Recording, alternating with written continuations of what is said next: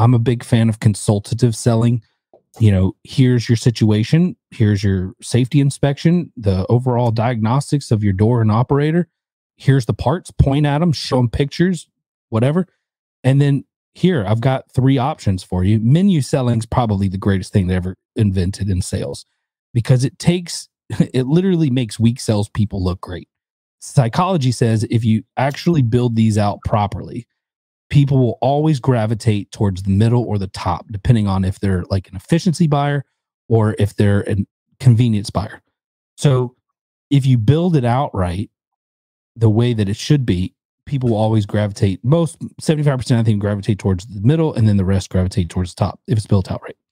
So doing the menu selling, offering 3 options, not 2 options, not 1 option, not 4 options, 3 options. Psychology. You can research it all day long. The middle option's always going to be the one people gravitate towards. Welcome to the Home Service Expert, where each week Tommy chats with world-class entrepreneurs and experts in various fields like marketing, sales, hiring, and leadership to find out what's really behind their success in business. Now, your host, the Home Service Millionaire, Tommy Mello. Welcome back to the Home Service Expert. I'm Tommy Mello, and today I have Ryan Lucia. So Ryan is a fellow garage door guy, also heavily involved in marketing, SEO, B2B, management, leadership. Quick bio, he lives in Beaufort, Georgia. He's the founder of Aaron Overhead Doors from 2015 to present. Such and Such Media, the founder from 2019 to present. And he's also got a podcast, Torsion Talk. Before getting into the trades to open Aaron Overhead Doors in Atlanta, he was a software executive. As an entrepreneur who started multiple businesses, including a marketing agency, Ryan decided he wanted to go into the blue-collar industry. He started his business with his wife and 2 children at the age of 36. He has since become a mentor, sales leader, marketer, and philanthropist. I'm excited to have you on. I went on to your podcast about a year ago. Yeah. And you recently had a huge garage door, kind of an amazing virtual, what would you call it? An event. And I just door dealer conference. Door dealer conference. It was great. A lot of good people showed up. Well, why don't you just tell everybody, you got into software, you decided to go blue collar, you do marketing. Kind of tell us what you've been through the last 10, 15 years and what you're looking forward to doing here. Yeah. So, first of all, I always like to tell the story about I dropped out of high school and no college education, just because you don't need that. Then I worked my way through the automotive industry, selling cars, finance, running a dealership. That ended up taking so much of my life that I ended up going through like a separation and divorce with my wife at the time. And so I got into the vendor space where I was selling to car dealers. And that led me into a software company called Contact at Once, where they were a startup and they hired me as the first salesperson. I helped grow that team, the sales team, to 25 people. We sold about 6.5 years later for $65 million. A lot of those guys went to a company that got acquired by Carvana, which probably would have been the smart move. But I ended up starting a garage door company.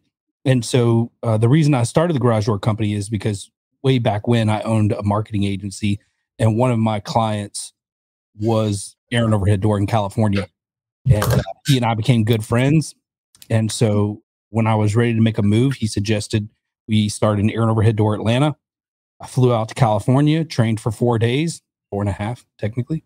Came back here, launched the company, and here we are 5.5 years later. We got 13 employees, probably one of the fastest growing, most reputable companies in our area. So let me ask you this. Recently, you said you kind of took a step back. You gave a little bit of reins over to maybe a general manager of sorts. Yeah. So I honestly got to the point. I'm a builder. I love to build things. I can get them to a certain point and grow them really fast. But once I get to a certain point, that's not really my strength. So I've started a bunch of things and handed them off. And I was trying to hold on to Aaron Overhead Doors and kind of do something that was outside of my element. And it really started taking off. Right now we're going to hit last year's revenue numbers probably by May or June. The rate we're wow. Doing. Yeah. That's huge. So you should be 200% up. Does that sound like what the goal is this year? Yeah. If you were to tell somebody that's getting into business, you've had about 6 years of this industry. I love garage doors. That's my life. But what would you tell them about starting a home service business? Some things you might have done differently. It doesn't scale like a software company. So if you're coming from software, don't try to scale it like a software company. And I would say that from the very early stage, I would say start implementing and investing into employee and employee benefits and hire employees instead of subcontractors as quick as possible and invest into them because that's your greatest asset. Like you can buy doors from anywhere, you can get customers from anywhere, but the most difficult part of the home service industry, in my opinion, is finding great employees. Yeah, I think that's the secret sauce. I was talking to a guy yesterday and he goes, Tommy, he actually builds pools. He does the digging. And I've known him for a long time and he's in his 50s. And he goes, I just can't figure out where to get the guys. And I said, I think that's the hardest thing in this business is where do you find great people? And what is your solution to that? Where have you been able to find great people who show up every day and work hard as if it's their own business? Where do I find them? Yeah. So I use a network of a bunch of different things. So I use an app called Workable. Are you familiar with Workable? Yeah. So I love Workable. I actually believe you should spend a decent amount of money recruiting. I think so many people are so interested in spending all their money on advertising to customers, but they don't want to spend any money advertising to potential people who would hire them. So I think that it's important that you invest a little money into that process. So Workable, I'll actually do things on Nextdoor. I'm a big fan of Nextdoor anyway. Facebook. And then we have like a little program where if an employee refers someone and they stay with us for 90 days, they get like a little bonus. So some people that way. The referral program is great. I really think that's like the talent pool. People don't understand how much difference a person that books a lot of phone calls versus not, or a dispatcher that honestly knows how to make customers feel good about maybe if you're running late or have to cancel to get somebody out there tomorrow. You mentioned possibly, I always mention to people that capacity planning is probably the hardest thing about home service. It's certain jobs we go to, we might have 3 overhauls versus maybe selling 3 new doors and being out of there rather quickly. And so capacity planning is very, very tricky because we've got you in Atlanta. I mean, traffic is crazy. Phoenix is bad too, but what are your thoughts on dispatching? Because this is something we talk about CSRs, we talk about technicians, we talk about door sales, but I never hear people talk about dispatching enough. Yeah, this is definitely something that I'm probably going to be speaking on a lot here in the near future and even doing like some training on. But when it comes to like dispatching, for me, I think the number one key component is not to book too many people at like too many appointments and then prioritizing. So like we've actually put, you got like a spring change is a priority 1, sensor eyes are priority 3, door out of tracks priority 1. So you kind of know, and then you have your priority 1 appointment windows and priority 2 appointment windows. And so you try to match them up accordingly. And then all the while you're trying to like do the best you can for your people. So we try to start them out as far away from the house and then bring them back in. So instead of starting in and going out and then having to drive home in traffic. So like we try to take all that in consideration, but our repair guys, our service professionals, we only give them 4 to 5 jobs a day. That's it, max. And we want them to take their time, build a relationship, and do a 32-point safety inspection, evaluate every part and component of the door. I like to give them time to build rapport and understand the customer's needs and evaluate the entire door, all the parts and everything. So if that's happening, you can't do that 10 times a day. And so I want to slow down, do it right, make an impression, and build a relationship. I tell people 3 jobs is more than enough. And they go, how do you guys make money with 3 jobs? And I say, well, a customer wants to talk a little bit about their Harley. If you love Harleys or you like bikes or you like older vehicles or 10 speeds, the garage door is the pastime. It has a lot of cool stuff in it. And I think it's important to really find out you're building a relationship. You get invited to dinner. It's crazy when I was in the garage of how many relationships you build. Right. And those are the gifts that keep giving. They're literally going to refer you. And my guys tell me all the time, that they build relationships, and then they'll go tell their neighbors, and then they'll go recruit people for you. I mean, there's so much more to it than just fixing the garage door. And I don't know what it is. It becomes community involvement too. Like it feeds into community involvement. And this has driven me crazy. And I know it probably drives you crazy, but there's a lot of people out there that aren't owners that are on these forums, garage door installers over North America, and a lot of these. And they always say that companies, you know, if you're charging more than $800 a door, or $200 for springs, or $400 for an opener, you're a ripoff. And they brag, and they really think whoever sells them bearing plates or drums is lying. Whoever sells bottom rubber is cheating. Whoever sells a strut on the bottom panel. And they brag about, I call it MacGyvering a unit. They make it work. But then they're back there. Ryan, I get a lot of calls about people that say, I've had this company out 3 times and I'm done with it. I don't care what it costs, just fix it. Yeah. I'm just curious your mentality on it, because there's these bottom feeders in every industry. Mm-hmm. And I hate to call them that, but that's the facts. And the fact is I had 15 companies here last week, and I said, guys, you might think I charge a lot, but you're screwing over your people and your family. You think you're taking care of your customers, but you're shitting on your employees. You're shitting on your family. They're lucky if they make 50 grand for you. They don't have any incentives. They drive an old truck. They don't have good software. And you think you're doing the best thing. You know what? You can't afford yard signs. You can't afford billboards. You can't afford anything. You say that service time is expensive.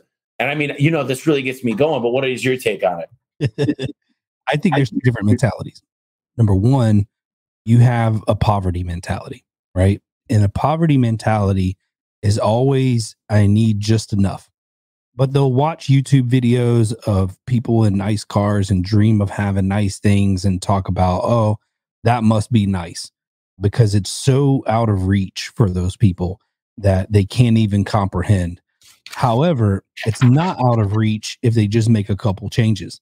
I also I had a conversation recently with somebody where I feel like some people love to go home pounding their chest, feeling heroic, like they did something excellent by only changing one of the 2 springs and charging, 30% of what everybody else does.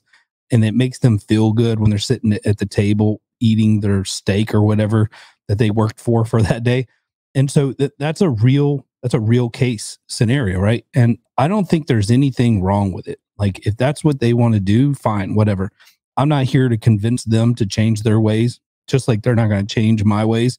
I understand it's not probably good for the industry for us to undervalue ourselves, but the customer that wants them isn't the customer that's hiring me.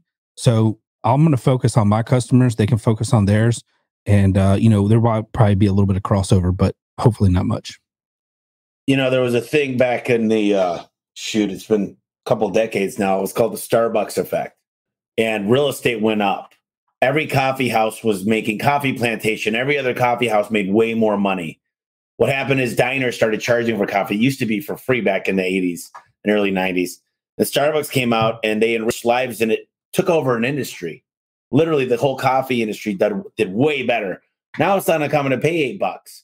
I got this place called Steak 44, Ryan. When you come out here, hopefully in November, I'll take you there. It's a beautiful steakhouse. If you do not have a reservation a week in advance, you can't get there.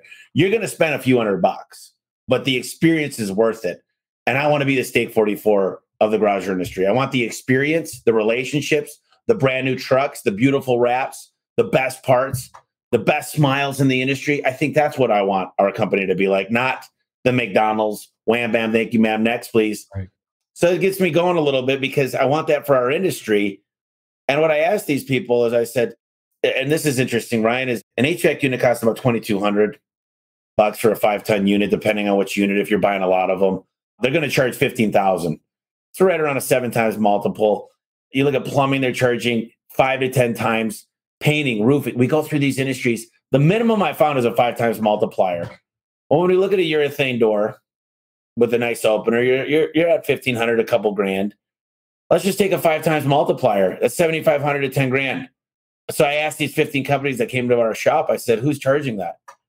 They look at each other like uncomfortable, like, hell no, no one would buy that. And I said, well, what about a 3 times? Are you charging $5,000 for that? No. I'm like, but can you afford? We see the plumber on the billboard. We see the HVAC guy. Who's the most expensive HVAC guy in your town? Who's the largest? Yeah. Isn't that weird? The largest is the most expensive. They've got the happiest employees and the best retention rates. And I just decided to take the price out of, I want to be the fastest and I want to be the best quality. And it's important to have these conversations because there's a lot of people out there, Ryan, and you know them. You know them very good.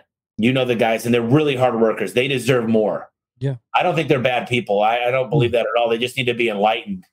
Yeah. And it's not a commodity. And I'm not going to spend a lot of time on this, but. Yeah. I mean, I'll add, when I was selling cars, people would come in and they just grind you to death, and you'd make a $500 profit on the front end of the deal, walk away with $100 mini. And that customer was not happy. Like, they'd leave. They wouldn't refer anybody. They don't answer when you call. But the guy that walks in, you give him a great experience. You make $3,000 on the front. He goes in, make another 1,000 on the back in the finance department. The guy's ecstatic. Like, that's when I learned that there's people out there that's willing to pay for a great experience and appreciate what you do and who you are. And I think I missed that a little bit. Like, when I started Aaron Overhead Doors, that was my vision. So I tried to be everybody's garage door company, right? And when you do that, you lose who you are. You lose your identity. And so I got back to focusing on the customers who I knew would hire us and appreciate what we do, who we are, and how we do it. And that's when, I hired Josh. We rebuilt our website. We rebranded a little bit and focused our attention in the areas that those customers live, eat, and sleep and play. And since then, I mean, like I told you, we're now going to double last year's numbers. I'm tracking to hit last year's numbers by May or June. And that's all because I think the new focus and the people that we got in charge. Yeah. I went to a restaurant on Sunday and my girlfriend ordered a mimosa and I ordered a vodka tonic. And it was $16 for my drink, $17 for hers. We couldn't sit down. We just could sit at the bar because the place you couldn't even get a reservation. It was so busy. Now, we had a question here. Talk about Basel. Yeah. So it's hard right now. And this is a great question. What are your thoughts on that? Yeah. When I first started, I saw the shift. When I first started, the phone calls were, how much is it for this? How much is it for that? How much is it for this? Like, I right now probably have 2,000 reviews online. Like, depending on where you go, I got 800 something on Google for 4.9. I'm on Yelp with 50 something 5-star. I'm everywhere. So when those numbers started getting to 60, 80, people stopped calling, asking how much. I mean, it still happens. But people are like, the conversation was, I need to get somebody out here to fix my garage door. Like, what I'm saying? Like, that was the shift because they'd done the research. They saw the reviews. They saw the feedback. And I think that does help a lot. So a reputation management platform will help you boost those and help you get those reviews quicker. It's a race. Like, honestly, I mean, if you have two people with reviews in the same range, they're going to probably call the one that has the most. So I say getting reviews is something that you should invest into, just like trying to hire or market your company. I've noticed that we went to a service call, one of my top guys in the company, service call, 9 garage doors, all really, really high-end, heavy doors, $40 tune-up. We ended up doing complete overhauls with operator reinforcement brackets and the best openers, and with a lot of money. Mm-hmm. We sent out a team to go help them do it, and the trainees that were here. And I can tell you this, it was a property manager that got it all done. And he said, I don't give a crap. If there's a problem, this guy's got a Ferrari, a Lambo, a Porsche, a Volvo, everything the best. He goes, just make them work. They cannot break. My client, when he takes this stuff out, he's a billionaire. When he takes this stuff out, we don't care. We don't care. We just need it to work. And the difference is you're right. When I see these cheap customers, it's always the guys that spend $300 that leave the 1 star. The people that spend a lot of money, and I always say this too, is I just got a truck. It's a lease to own through the fleet, but it's a Titan. It's brand new. It's got all the bells and whistles, and he knocked 13 off the sticker price because we buy a lot of Frontiers. And I'll tell you, there's something different about driving. It's a new vehicle. It's just, there's a sense of pride a little bit. Like when people buy a new vehicle versus fix their transmission or their engine. Same thing with a garage door. Like people drive by and they go, did you redo your landscaping? Have you painted the house? The house looks great. And you're like, no, I just did the garage door. And the buyer's remorse, there's no such thing. That's why the Tom Wadsworth of the industries and everything say you can charge whatever you want for a garage door. At the CLC, the Clopay convention, this Louisiana guy charged $60,000 for 3 5-layer Canyon ridges. And everybody knew it. Nobody said one thing about the $60,000, but if you charge $400 for a set of springs, it's crazy to me. And I just feel like I get great reviews. The more people spend, the more they're just like, who cares? I spent good money, but these guys, I never had a problem with the garage door. It's been here. I'm like this. Hey, call me when you move into your next house or if your daughter happens to hit the garage door, because that's the only way I'm coming back out here. But you did say, I want to move a little bit, pivot this to marketing, because there's deal of the day sites like Groupon and Living Social. There's Home Advisor. Off, dude. I can tell you a story about them that drives me crazy. Okay, go ahead. I'm interested. Yeah. So when I first started, right, it was like, let's blast it everywhere. I wanted to get everywhere. So I worked on getting links, like directories, backlinks everywhere, like all that. And I saw Groupon as an opportunity. So I ended up signing up for Groupon because I was like, look, I need as much business as I can get. I got time is not my friend. Money is. So we'll run. And so anyway, long story short, I had signed up for Groupon to run a deal. You know what them suckers did? They bought AdWords for my company name and put in the headline, great deals for air and overhead doors. They were snatching the customers who were looking for me and stealing my traffic, sending them through there. I was wondering why I was getting like this huge boost of people.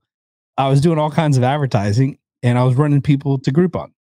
So I ended up fighting them over it. They were like, well, you signed an agreement and set it in the print. And so I went back and read it. And anyway, I got them to take it down, but that's not cool to me. Like if you hire somebody to do like lead gen for you for something, and even at a loss leader, you don't like steal their customers. I don't know. I thought that was lame. No, and I agree. That's what PPC is.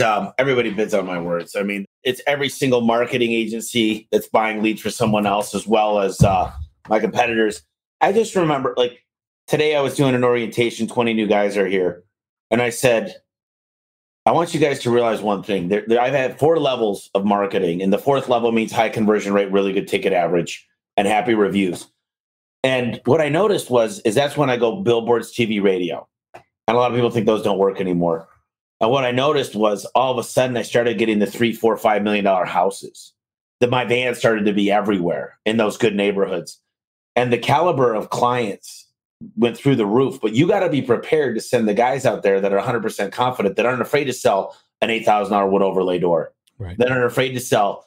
You got to have the right team, because if you're spending your time in those neighborhoods, it's a different type of buyer, and you can't have a coupon mentality. Go ahead. I got to comment on that. Yeah. So I actually, I started thinking, we're one of the only businesses that would sit, like, you don't send a plumber out to pick out like a high-end designer faucets, right? The guy's going to pull up, his butt cracks hanging out, and you got some like 30-something-year-old mom. She's like, hey, I'm looking for a sink that'll work right there in my kitchen, and it's a $2 million house. So I'm like, dude, what are we doing? Why are we sending these technicians who sell like they shop? They're all cheap-minded, right? They're penny pinchers. They're savers. They wear their shoes until there's holes in them. Why are we sending these guys out to $1 million houses, to $500,000 houses to sell, $5,000, $10,000, $15,000 doors? So I found Linda, who has a design background, interior design. I hired her, told her, listen, here's the closing ratio I need. Here's how much revenue I want you to drive. And I want my average door sale to be above this. Now, we used to average around 2,000, 2,300 per month, give or take. It would change some months. But if you take all the highs and lows out, the average would probably be around 2,300. When she started, we jumped that up to, I think the first 6 months she's been with us, I think we're averaging like 4,400 per door sale. See, I love that. And she goes in and takes a completely different approach. She like looks at the house. This is what'll look good on your home. Have you thought about this? And the customers are literally like, oh my God, yes. And think about the mentality. Like, she's competing against guys pulling up with motors and track hanging out of their truck and the cables hanging down and grease all over them. And and she pulls up in a big van that says mobile design showroom with beautiful doors on it. And she's got a sample for every manufacturer and every type of door in there. And she's pulling them out, going through color samples. And it's more of a design experience than it is like a door sale. Oh, it's night and day. And then another thing that no one really thinks about is that we've got a pretty cool calculator. You just put in the different options, but we call it something like Ryan the Bull's family special to keep him safe or whatever. The curb appeal, keep up with it, make the Joneses jealous, but we'll put funny things in there. And we'll be like, based on everything you said, I can do this for $129 a month. Same as cash for the next 2 years, then it switches to this. But I got this text the other day. I had a self-generated lead with an opportunity to beat this other company of a price of $2,800. I walked out this morning with $4,500 and a raving fan. If we're going to commoditize this industry, that's fine. People can play that game, but I don't like to play that game. And we're doing a mobile showroom too. I just ordered a 14-foot box truck that we're going to have an experience when the customer goes in it. And it's a driving billboard. But the marketing changes. And really what I'm trying to say is you got to get the right people. And we go back to this, is to be able to afford the marketing. You got to have good conversion rates. You got to have a decent average ticket, great reviews. And I just feel like it's every home service industry. I'm not just talking garage doors. Oh, 100%. And there's nothing wrong with it. I walk into shops, and I don't know why. I've seen HVAC and plumbing in particular do this, obviously, because of Service Titan. And what I've seen is they laugh and they go, wait a minute, you pay $1,000 for a garage door, you sell it for $3,000? They're like, why not sell it for $15,000? And I'm like, well, I don't think we can do $15,000, but they're like, why? Change the industry. What's wrong with that? Why? Be able to outmarket everybody. So I had a guy in my office about 2 months ago, and he goes, Tommy, my guys run 7-8 jobs a day. My ticket average is $300. And I said, well, let's just use an easy number, 10%. You could afford $30 a lead. If I'm doing $600, I could afford $60. How could you ever beat me? Well, my guys aren't sales guys. Well, I don't pay them to be. I don't like that sales crap. And I'm like, you know what? I like a permanent fix. It's going to last a long time. Yeah. I'm like, what do you call it? What do you call it when you get your life? Yeah. Tell me your thoughts. I go back out here, dude. Like, if I got to pay you twice and I got to take off work to come here and be here when you come back, and you should have done this the first time. Nah, bro, I'm out. Like, I understand if it was a mistake, I'm cool with that. But if you were just lowballing me, and you talked about the steakhouse earlier. Yeah. Right. So, well, you can go to the grocery store and buy a steak for what? $8, $10, $15, depending on what you get. Call it $15, right? You can go to Longhorn and spend what, $25? Yeah. Or maybe 30 on their best steak. Or you can go to, what was the restaurant? Steak 44. Steak 44. About $80 a steak. Okay. So same steak for the most part. It's a steak, right? We can all agree it's a steak, but they may cook it different and the environment's different. They've branded themselves different, and it's the same. It's a steak. It's freaking cow, dude. You just chopped it up and cooked it and presented it at $80 versus people can say, oh, I can buy a spring online for $10. Well, fine, do that, right? But you're not going to get the experience for $10. What you're going to get is all day trying to figure out how these cables are tied to the bottom of the door, and you got to get it fixed. So you can do that, or you can pay me to do it and do a great job of it. But either way, you're getting a steak. So if you want to be cheap about it, sure, go cook your own steak. And some people love that. And there's no knock on that, dude. I enjoy cooking my own steak, but I'll also enjoy going to Bare Bones here in Buford, where I'm going to sit down and I'm going to enjoy a nice, well-cooked steak. It's going to be perfect.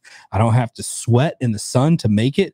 I can just sit down and relax and enjoy my family and my friends and talk and goof off and have a great server who's going to tell me I look great and all this stuff. I mean, that's the experience that I want. And I don't get that by going to the grocery store or really even going to Longhorn. I tell people, look, my labor is free. You're paying for my service. The fact is, it's not me. It's not Tommy Mello running the job. I've got a dispatcher. I've got a CSR. I've got a warehouse. I've got an accountant. I've got a marketing team. I've got a CRM. I've got a truck I got to pay for. I've got the gas. I've got the insurance. I've got the AC bill. It goes on and on. If you really think, do you know how much it costs? It costs under $1 to make a pizza, but they sell it for $20. And people go, well, sure, if you wanted to do it, but go out there and buy all the tools. Number one, buy all the tools, buy all the stuff. But regardless, I'll tell you, I love you're a marketing guy. And I feel like one of the biggest mistakes is, Dan Antonelli, Kick Charge. I don't know if you know him, but he specializes in vehicle wraps. And I think when I talk to people, the first thing I think they should do is get a good website, get a good brand, make sure their logo makes sense, make sure their name makes sense, and get a Google My Business page. That's because time isn't on your side when it comes to Google to build trust. What are your thoughts as far as some tips? You're just starting out. People are like, do I do branding? Do I do this? Where do I put my money? A lot of people are like, I just don't know how to get as many leads. And my sad news for them is they shouldn't get leads because they can't monetize the ticket like they should. But what are your thoughts as far as just starting out? It totally depends on the situation. If you got a bunch of cash sitting around and you can put that in the business, maybe you start out branding. But in the beginning, I knew I couldn't afford to brand myself. Whatever dollar you spend, you need to know you're going to get X amount of dollars back. So Home Advisor was great for me. I know a lot of people knock on Home Advisor, but I literally built my business on Home Advisor. I sold repairs and doors on there. I still remember this one guy down in Duluth. It was like he had like 4 companies coming after me. And he called me up and he said, Ryan, you were $600 higher than the next highest company. And it was 2 like 8x7s and 2 motors.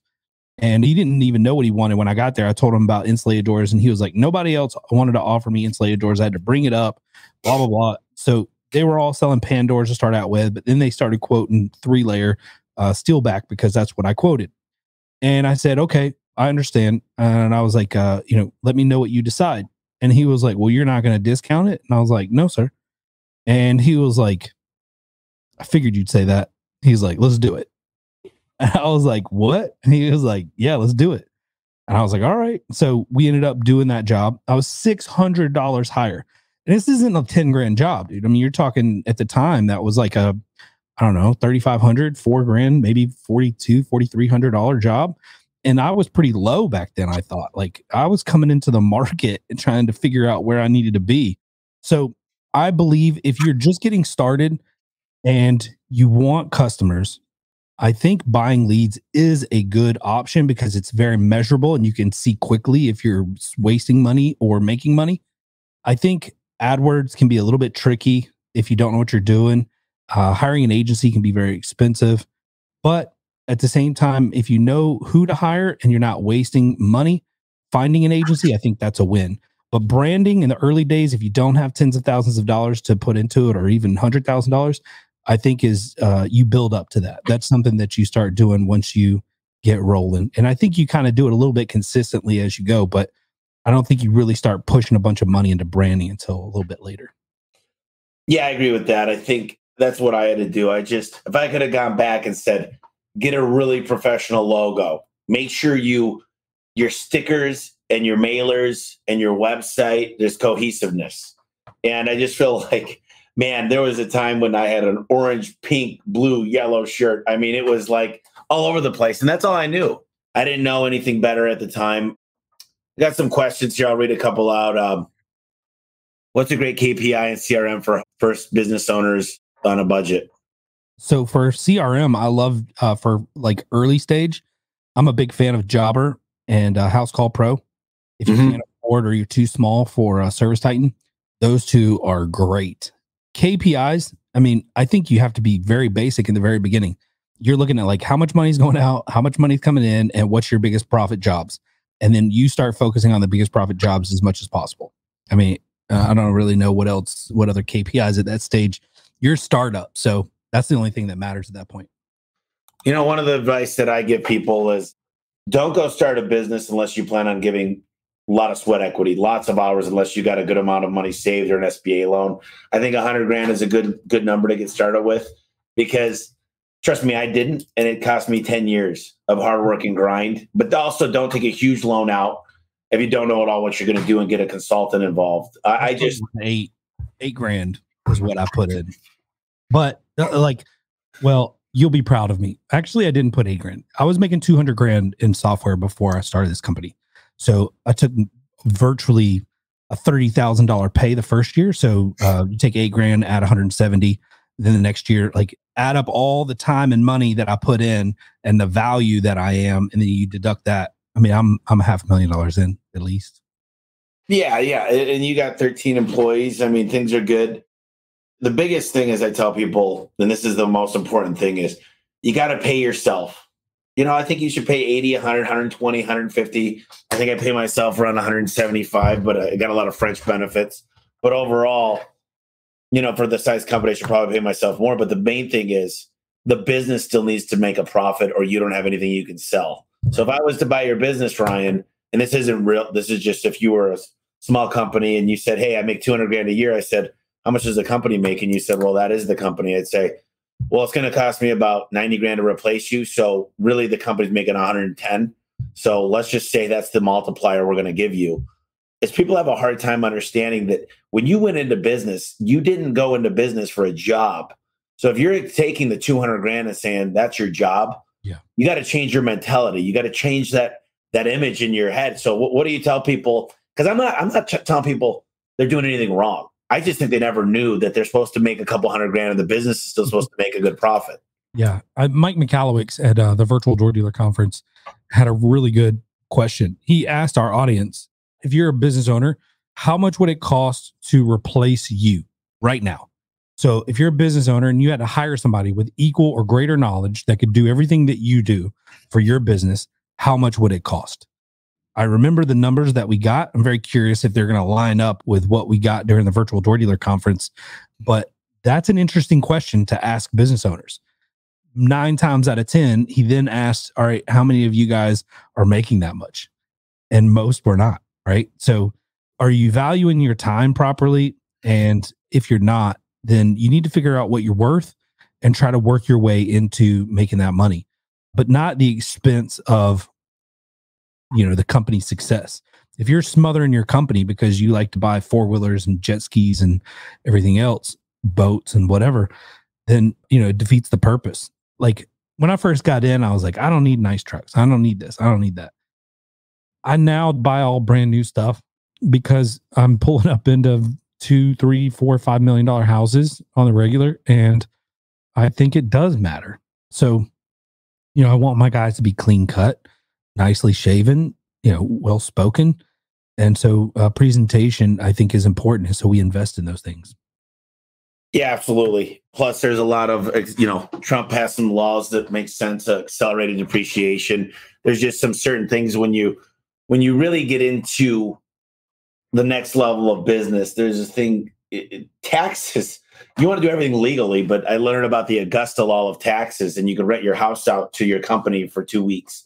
I learned about cost segregation studies and R&D and accelerated depreciation. And what I learned is we could keep more of the money, and they do that so you could grow your business, which I'm doing. So it's not like I feel bad about it.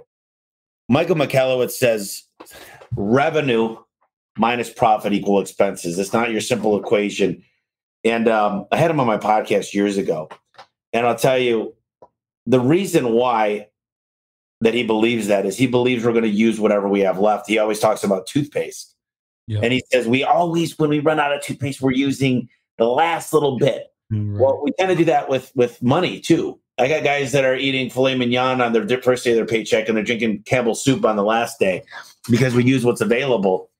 So I think he makes most people should not use credit cards. I disagree with Dave Ramsey to a certain extent because I use over $1 million a month and we pay it off, and I don't pay for any plane tickets or hotels or anything. Back what?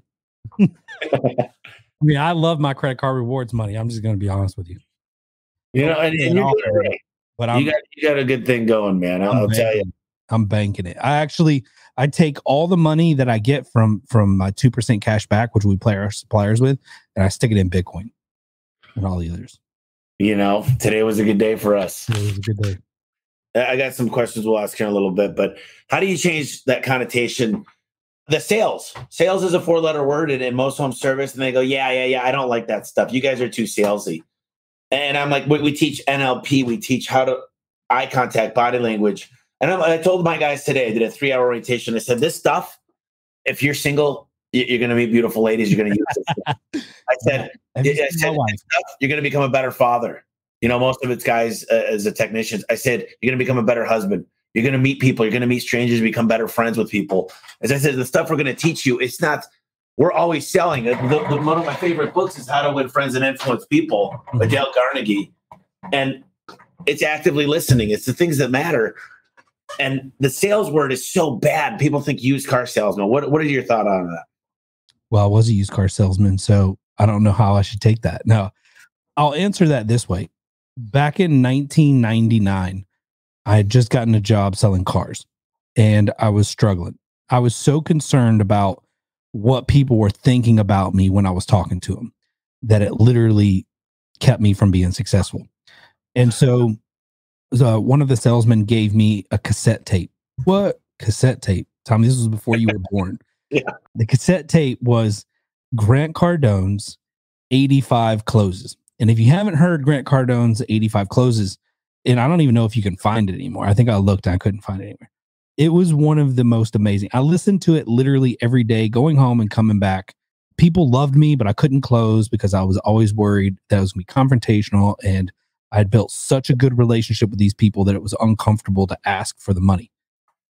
Well, the 85 Closes taught me so much. And it even taught me that asking people to come off of money is confrontational, and it always will be. So get over that. And then later, like, I don't know if you've been like on Clubhouse, but I didn't even know this was a thing. But Clubhouse, there's been a lot of conversation about like imposter syndrome. And I didn't even know that existed, but I started like researching it. And I do believe that that's a thing. And just knowing that that was a thing, it helped me kind of break out of some of the qualities that may have. I don't know that I had imposter syndrome, but I definitely didn't do things that would benefit me because everybody else was doing them, right? Or I didn't say things because I felt like it was predictable. And so I got out of that. I was just like, you know what, screw it. This is who I am. This is I'm just going to do it. So that's helped me out a little bit.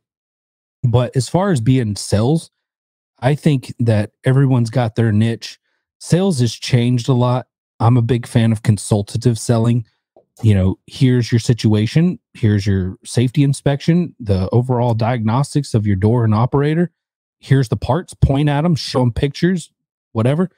And then here, I've got 3 options for you. Menu selling is probably the greatest thing they ever invented in sales because it literally makes weak salespeople look great.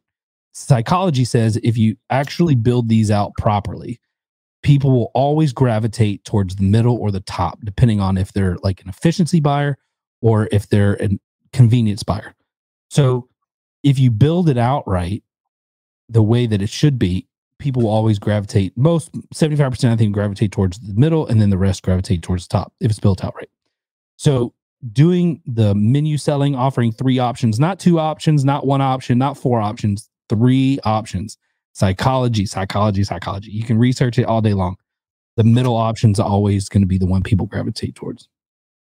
You know, I told my guys, and this is my own theory, this morning on my orientation, I said, guys, you've heard of good, better, best. Delete that from your head. I said, I want you to always start out with the best. Now, the best for a realtor might be different than the best for someone else based on the most expensive. And that's option 1, not option 1. And you say that only. Yeah. You can always come down. Option 2 and option 3. So you can always come down. So I say, look, based on what you told me, Ryan, this is what I'm going to tell you that what we should do. And I hate the word recommend. So again, I got rid of that word. I say, do not say recommend. Recommend's like, based on what you're telling me, this is absolutely what I would do. This is what I would do if you were my mother. And it's the real deal. So I said, the day I told guys to offer the best and you could always come down, I remember I got 3 phone calls from some of my bottom sales guys. And they go, dude, we sold out of our best model openers. And I'm like, you guys never sold one of those. They're like, yeah, but we just asked. All we had to do was ask. Yeah. And, you know, I always tell the story of a buddy of mine. Whenever we went out, whether it was a bar or restaurant, he just always was able to get the ladies. And he was very, very good. And one day I decided to be a spy.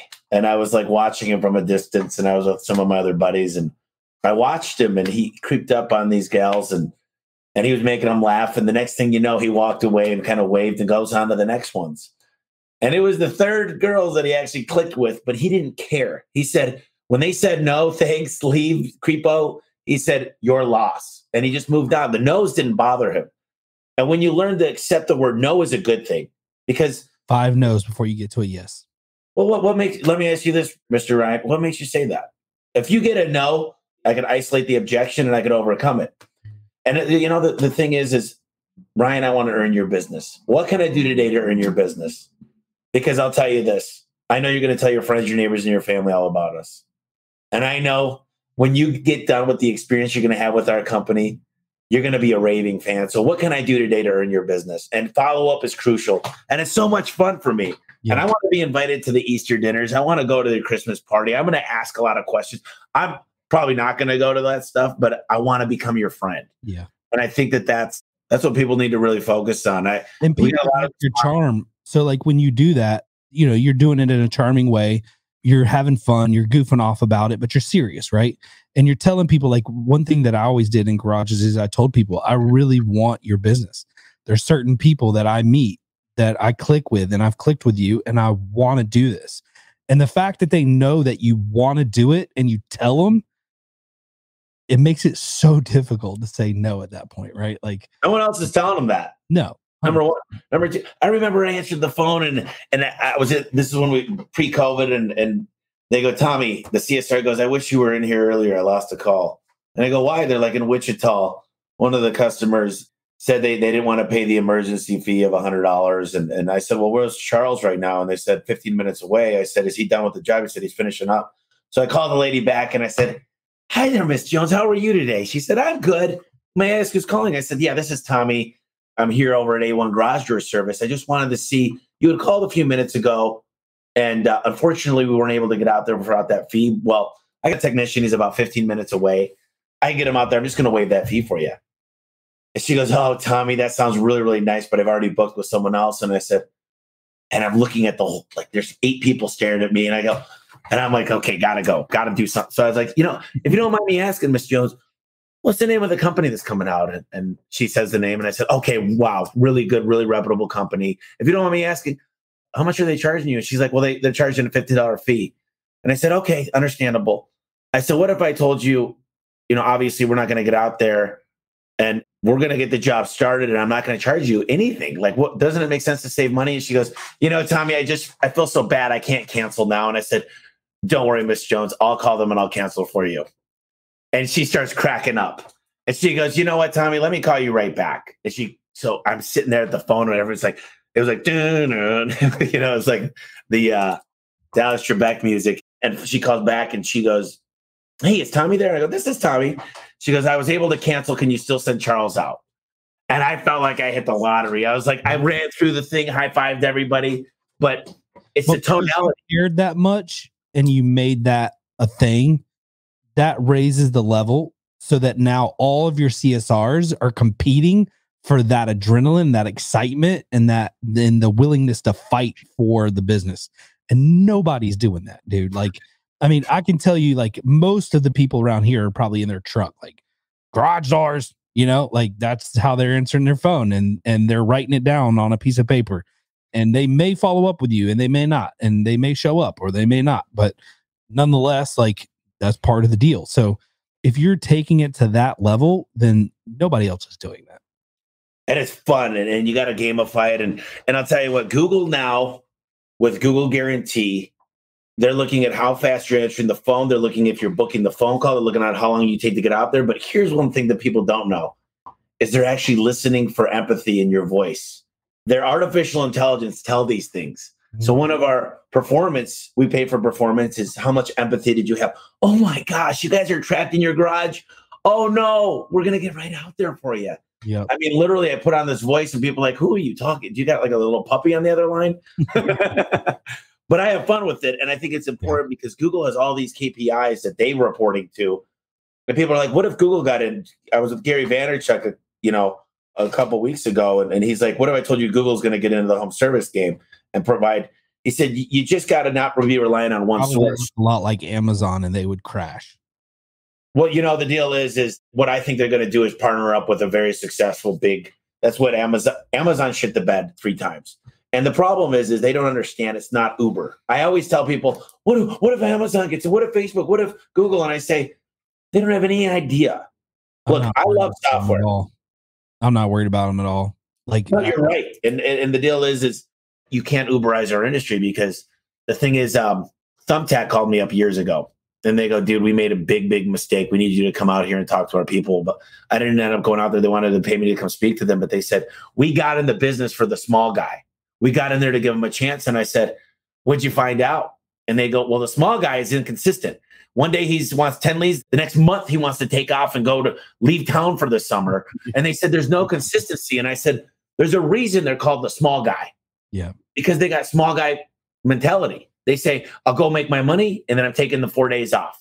They don't want to work. Like when I worked, I took every midnight call and I ran out there myself. I said, this is going to be me. I'm going to put the sweat equity in.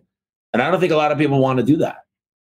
Yeah. Tyler's mad he's showing up to a job. He can't keep listening. You know, there was some great stuff. Somebody asked about home warranties. And I just personally, I made money with home warranties, but you got to ask yourself, right now I have more jobs than I can handle. And I'm hiring a lot of people.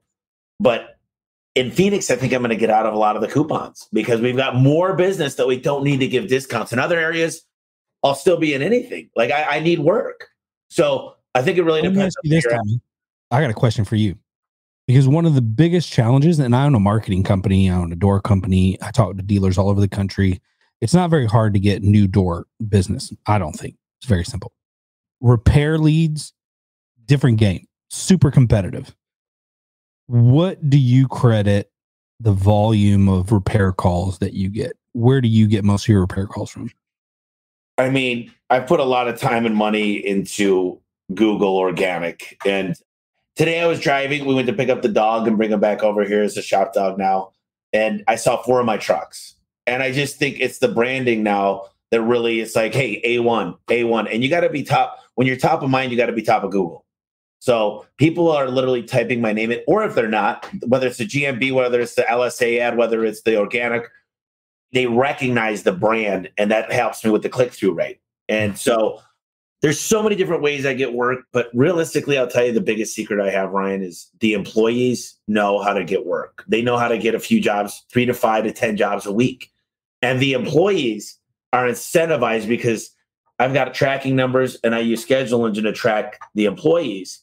And they get paid. They don't have to run the call. If a CSR books a job through their portal, they get paid on it. And they make good money. Some of them can make $500, $800 a week. So I said, let's do the networking. Let's go out. Let's meet people. Let's have everybody sharing on social media. And so I believe that the employees I'm turning into internal marketers. They're like my little marketing team that go out there. If each of them get 5 jobs, I got 350 employees. Let's say 150 do it. They each get 5. That's 750 leads a week. Yeah.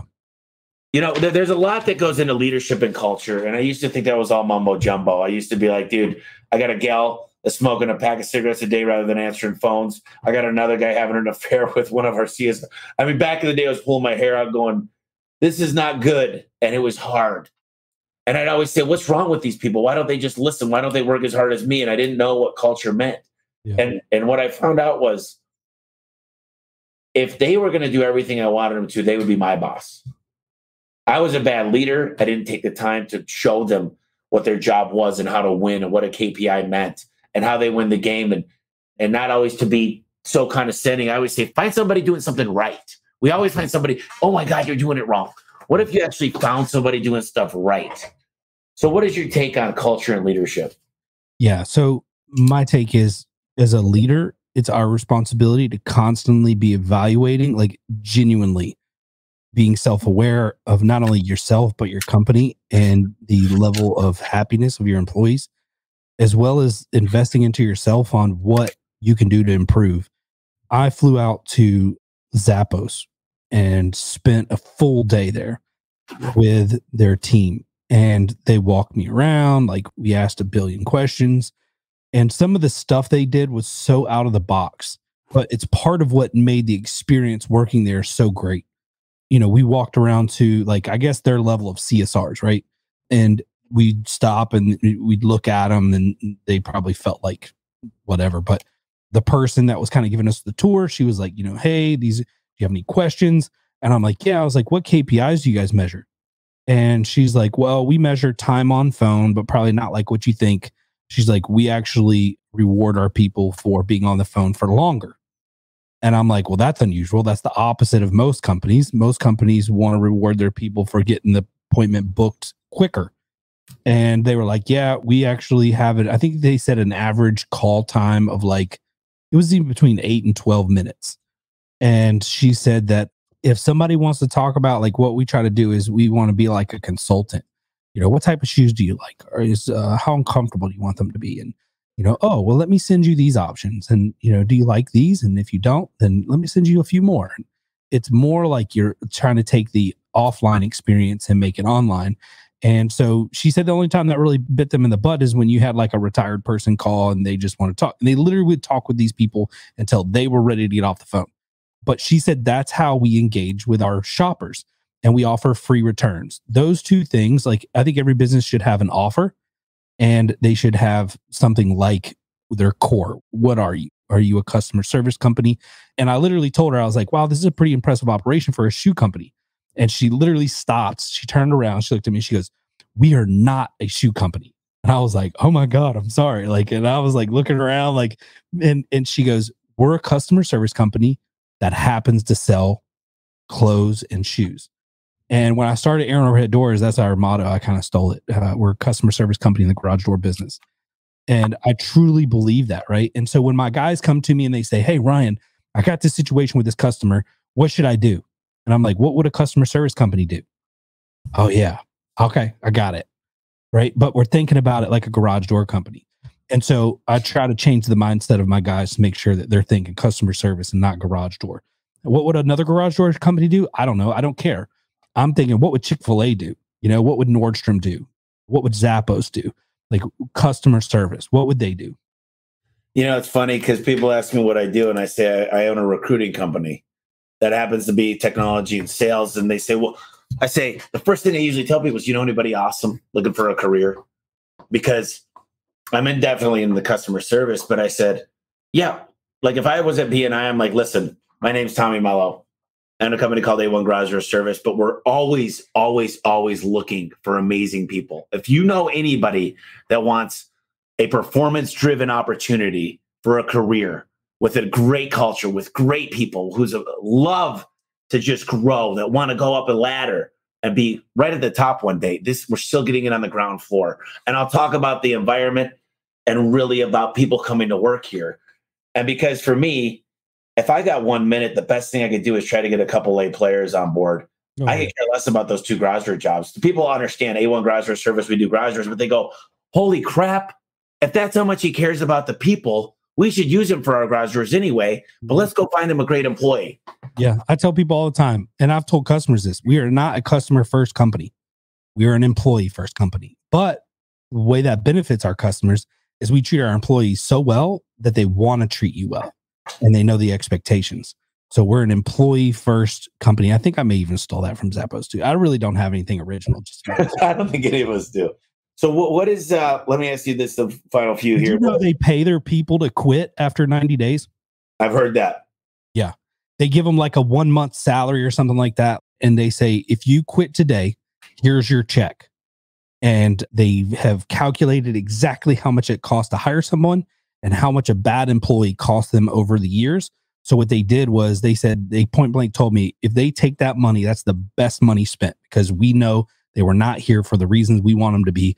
And it's going to save us tens of thousands of dollars down the road. Oh, it's a fortune. You probably heard me say that I do this with CSR, 60 or 90%, and then 20 calls a day at a $500 ticket range for 300 days out of the year. The CSR with 90% makes you $1 million more. $1 million. When you talked about company culture and leadership and all that, I mean, I think a lot of times we get so wrapped up in the fact that we're door companies and it's not exciting. And it is exciting. Like it's as exciting as you want it to be, right? Like you've made it exciting. I try to make it exciting. And I think we look at blue collar work and we act like it's not exciting. Look at, what's his name? The door father, whatever. He's on TikTok and Instagram, and he makes garage doors look so sexy and cool and funny. He's called what? He's the Matt Fopel. You know Matt Fopel, don't you? I don't know what he goes. Father. He does doors for like Asa Abloy, but he's the godfather of garage doors, right? And he's literally got branches like the old school like the Italian mafia. Yeah. He's got branches all over the country of guys, and they'll submit photos to him of like, and videos of like cool jobs, and he'll post it on his Instagram. I mean, look, I tried to recruit him just for that. And he's a heck of a door guy, but I mean, just for that, like alone, because people follow him. They love the brand that he's built. It's thinking outside of the box. I got an interview tomorrow with literally his whole job is content manager. And we're going to create 1,500 word articles per week internally. We're going to build funny things. We're going to have the garage door where it's a TikTok of showing it being made and then installed with the sunset coming up. And those are the kind of things like, look, if you're not on Instagram, TikTok, I can keep going. Facebook, there's a million places. There's House, there's Pinterest. You got to be everywhere. You got to take the content and spin it a million ways. And what happens is your organic rankings, you get found everywhere. Yeah. And, I don't know what I would do if I told myself, and this sounds really bad, and I'm not trying to put anybody down here, but if I had to start over today, I'd rather just go work somewhere. I mean, seriously, because it's so much crap. Before believe it or not, I got on the yellow pages of Valpak, and Google was just starting to come around. Yeah. And I was like, okay. And I got the tail end of the yellow book, and I learned a lot about Google. So if you someone wants to get a hold of you, someone asks, how do I learn more about the garage door industry? Someone wants to reach out to you personally, maybe come visit you, maybe just bend your ear, use your marketing company, whatever it might be. How do they do that? Yeah. So I'm pretty easy to reach. You can find me on Facebook. I'm really on Facebook more than anything. I plan on branching out and being a little bit more social in other areas, but I only got so much capacity. So you can hit me on Facebook Messenger. You can send me a friend request. I'm pretty open to all of that. You can check out such and such media. You can check out Aaron Overhead Doors. And we are starting a coaching site here soon as well. And Torsion Talk Podcast, we broadcast every week. And yeah, I mean, I just like to have fun and learn and teach and share information. And I'm an open book, so I'm not holding back anything. And it is Door Guy Mafia. Thank you for this Facebook user. So I don't know who shared that. I always say if you got 3 books, and they can be any books, but is there 3? And don't do the Bible, don't do the E-Myth. No, I wouldn't do those anyway. All right. What are your 3 books? The Bible is legit, but it is legit. All right. So I would say Home Service Millionaire by this guy named Tommy Mello is legit. Oh, good. Thanks. Definitely Profit First was a game changer for me. Extreme Ownership. And I'm going to say a tie is the Energy Bus, because I'm such a super positive person. And I also would say that the tie with that is Mastering the Rockefeller Habits. Dude, Vern Harnish, dude, I'm just going to say that book, we implemented some of those strategies, like the 15-minute huddle. And that's been huge for us. We found so many issues, and not only that, we've been able to celebrate the wins. Like you talked about earlier, everybody finds the problems, but nobody finds the good things. So we have a 15-minute huddle. We look over yesterday. We go Dogs. Woo-hoo. Yeah. So we look at the yesterday's jobs. We talk about any issues that popped up. This prevents anything from falling through the cracks. Then we look at today's jobs. We celebrate our wins. We talk about our revenue. Where are we at with sales? And it's freaking great, dude. It's brought us all together, put us on the same page. And that's been a huge morning mojo. That's what I do. I got 3 morning meetings. I got my field supervisor, my morning mojo. Then I do with my managers about the one big thing we're going to do, but we talk about results. I got this book. It's called What Would the Rockefellers Do? I don't have that other one. But last thing I do, Ryan, is I'm going to give you the floor. Talked about a lot of stuff here. I mean, business is not very complicated, especially if you learn about relationships. I really feel like having a relationship with your employees, having relationships with clients, being able to network. I mean, I could walk into Pizza Hut and probably have 5 customers. Because I'm going to smile and just say, let me come out, take a peek. The bottom rubber, those nasty bugs, those critters. Yeah. Let me get this changed out for you. Let me make this door safe. This is not hard. And so I'm curious, anything you want, open floor, maybe something we left out, but just go ahead and share something with the audience, maybe something to go do today, but I'll give you the floor. I think the number one biggest impact you could have on your business is to do the 15-minute daily huddle and literally cut it off at 15 minutes. I don't care if you're in the middle of a sentence. 15 minutes, cut it off, go. And then every month, if you can, like depending on how many employees you have, you may be able to divide this up amongst your management team, one-on-ones. But you do the one-on-ones during breakfast or lunch. Take them out, away from the office. Sit down, have a meal, chat about everything, but like, don't make it about work. Like, yes, you can touch on that, but you only need 10 minutes for that. Like, hey, where can we improve? Do you have all the tools you need to succeed? All that. That way you don't even need to do annual reviews. You do little mini reviews every single month and you treat them to a breakfast, a nice one, not some cheapo breakfast. Like I take them to whatever, Fresh Look or whatever it is. It's a $40 breakfast and we're having a good time. We're talking about family, whatever. And then at the end, I ask them, where can we improve? What tools do you need to be more successful? What are areas that you see that we need to change? And then I explain to them from my point of view, which may or may not be the best point. Here's what I see in areas that you need to improve and things that you could do better. That works so well. And it's like, I don't know. That's been probably my favorite thing. I've been doing it ever since I was in tech. I think it's really good. I took a lot from that. I'm too frugal to the point it's bad. And it's not that I don't want to spend money on our employees. I'm the opposite. All the time. It's my biggest fault. I spare no dollar for my people. I got to tell you, I think we do more. I love the fact of what we do. I had a guy move up from an apprentice all the way through to an area manager now. I had my first guy move all the way through up the whole company, and it's amazing. But breakfast and lunch and dinner, I think we're going to implement that. But Ryan, you are the man. I really think everybody got a lot out of this. There's been anywhere from 35 to 40 people on here. So appreciate your insights. Really, really smart guy. You know a lot about a lot. You've been in quite the experience. You got the marketing, you got the software, and now you've got the blue collar industry background. So if anybody needs to learn, he's got a lot of stuff tricks up his bag. So, and I may be combining the two soon. Good. We got a lot to talk about. I'm going to get you out here in November. You put on a good show. I want people I want to close. I just want people to learn how to value a business for succession planning.